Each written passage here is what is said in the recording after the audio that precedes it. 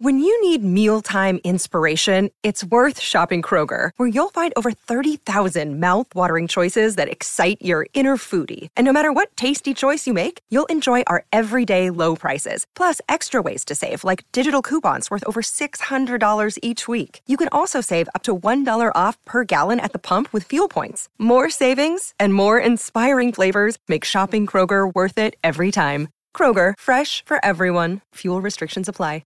Delicious meets nutritious in the snack that packs a real protein punch. Wonderful Pistachios. Each 1-ounce serving of Wonderful Pistachios has 6 grams of protein, giving you over 10% of your daily value and making Wonderful Pistachios one of the highest protein nuts. But perhaps more than that, I love all of the flavors they have. Their sea salt and vinegar ones are my favorite when I'm craving that flavor but want to keep it healthy. But that's just the tip of the iceberg. Wonderful Pistachios come in a variety of flavors, like chili roasted, honey roasted, smoky barbecue, and jalapeno lime, perfect for enjoying with family and friends or taking them with you on the go.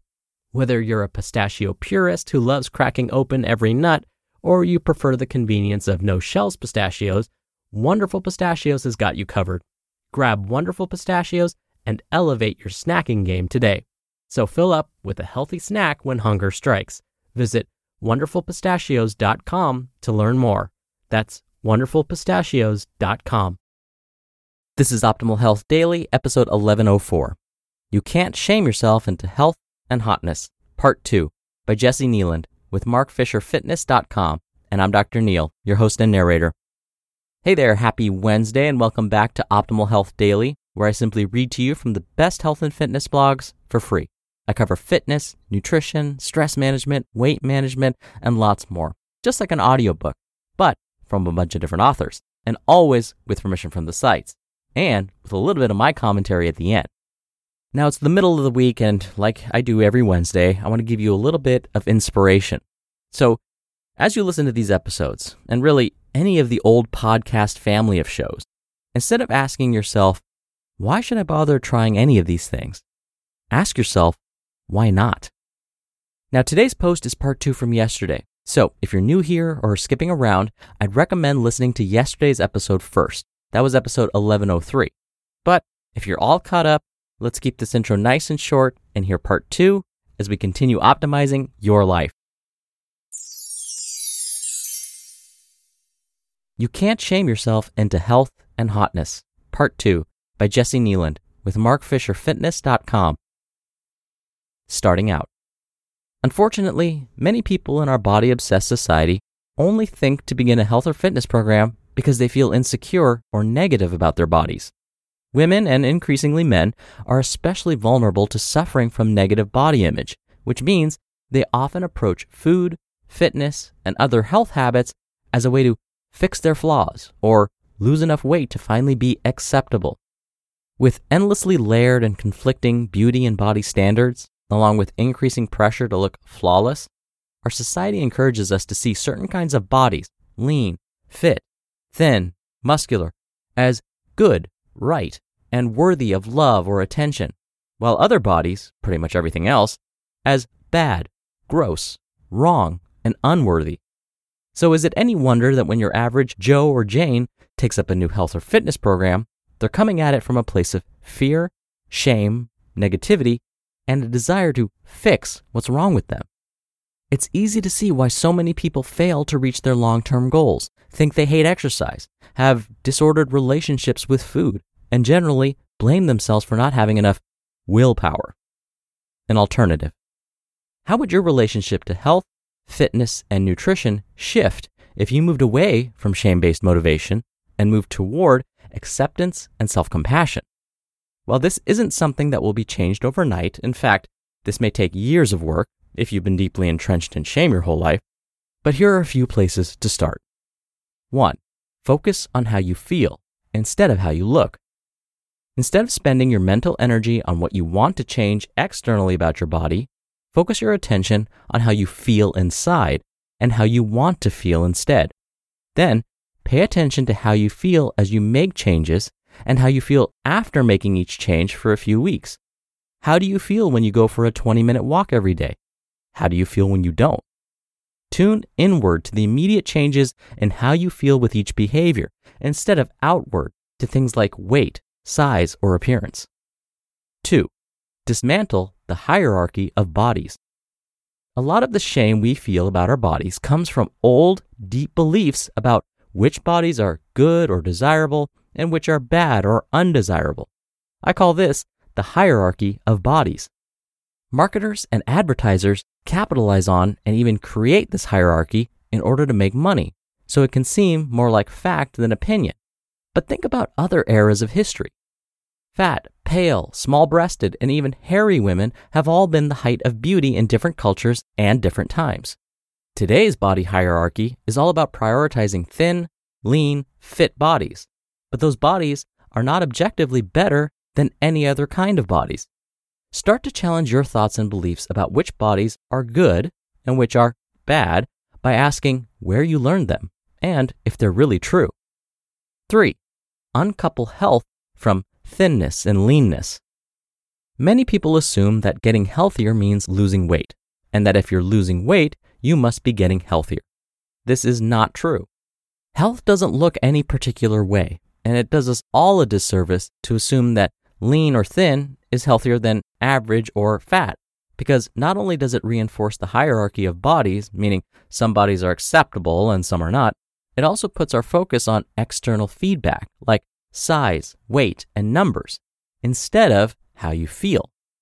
Get educated about the fat bias and fat phobia that are so common in our culture by reading books like Health at Every Size, Intuitive Eating, or Body of Truth to help yourself uncouple these two unrelated concepts. 4. Change your self-talk. Pay attention to when you say unkind or shaming things to yourself about your body, your character, or your habits. Would you say something like that to your best friend or a child? If not, then why are you saying it to yourself? Bring awareness to these negative self-talk messages and interrupt them with something neutral or positive. If you're not ready to replace "my body is so gross" with "my body is beautiful and amazing," that's okay, don't force it. Try replacing it with something neutral, like "my body gets me where I need to go," or "it's okay for me to look like this." Instead of focusing on what's wrong with us, we have to start focusing on what's right about us, refusing to buy into the narrative that some bodies are good and some are bad, and offering ourselves the same kind of compassion, kindness, and understanding that we offer everyone else. If you do this, you might discover that you naturally want to eat more nutritious food, move your body more, get more sleep, drink more water, or otherwise take better care of yourself, all because you know that both you and your body are worthy of love, care, and respect, and that you deserve to thrive and feel your best. You just listened to part 2 of the post titled, "You Can't Shame Yourself into Health and Hotness" by Jessi Kneeland with MarkFisherFitness.com. We're driven by the search for better, but when it comes to hiring, the best way to search for a candidate isn't to search at all. Don't search, match with Indeed. Indeed is your matching and hiring platform with over 350 million global monthly visitors and a matching engine that helps you find quality candidates fast. Ditch the busy work. Use Indeed for scheduling, screening, and messaging. 93% of employers agree Indeed delivers the highest quality matches compared to other job sites. One of the things I love about Indeed is that it filters out incompatible applicants. So when you're hiring, the process is much faster, and you only have to consider applicants that are already likely to be a great fit. And listeners of this show will get a $75 sponsored job credit to get your jobs more visibility at Indeed.com/health. Just go to Indeed.com/health right now and support our show by saying you heard about Indeed on this podcast. Indeed.com/health. Terms and conditions apply. Need to hire? You need Indeed.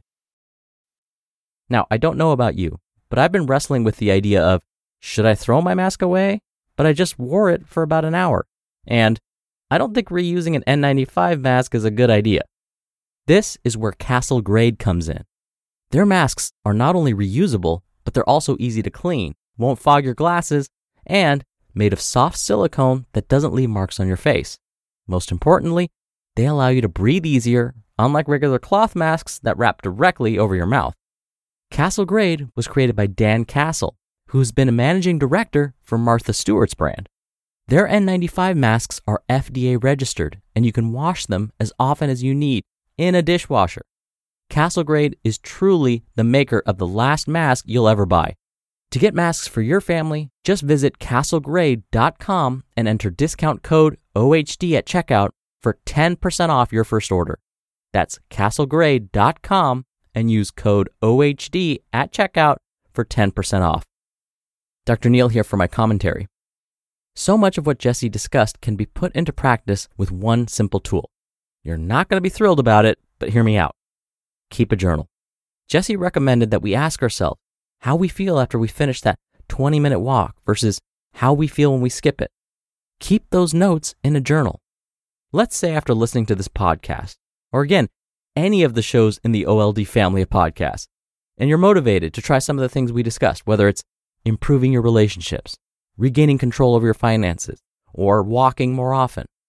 Keep a log of your progress. Say you've planned out your meals for the upcoming week and you've mapped out which days you're going to spend some time walking outside. Write it down. Use a calendar and put it on the refrigerator. Now, the week may go really smoothly, or unexpected events may come up and things may not pan out as you'd hoped. Either way, keep track of what happened. If it went well, awesome. Put a smiley face or a check mark on the days when that happened. Make a note of how you felt when that happened. Now, if you missed your walk or instead of cooking at home, you had to grab a meal on the run, make a note of that too. And again, write down how that made you feel. Study after study have found that simply writing these things down can help you stay on track towards meeting your goals. And even if you go off track a bit, keeping a journal can help you get right back on it. All right, that'll do it from me for today. Thank you so much for being here. Thank you for listening every day. I hope you're having a wonderful week so far, and I'll see you back here tomorrow where your optimal life awaits.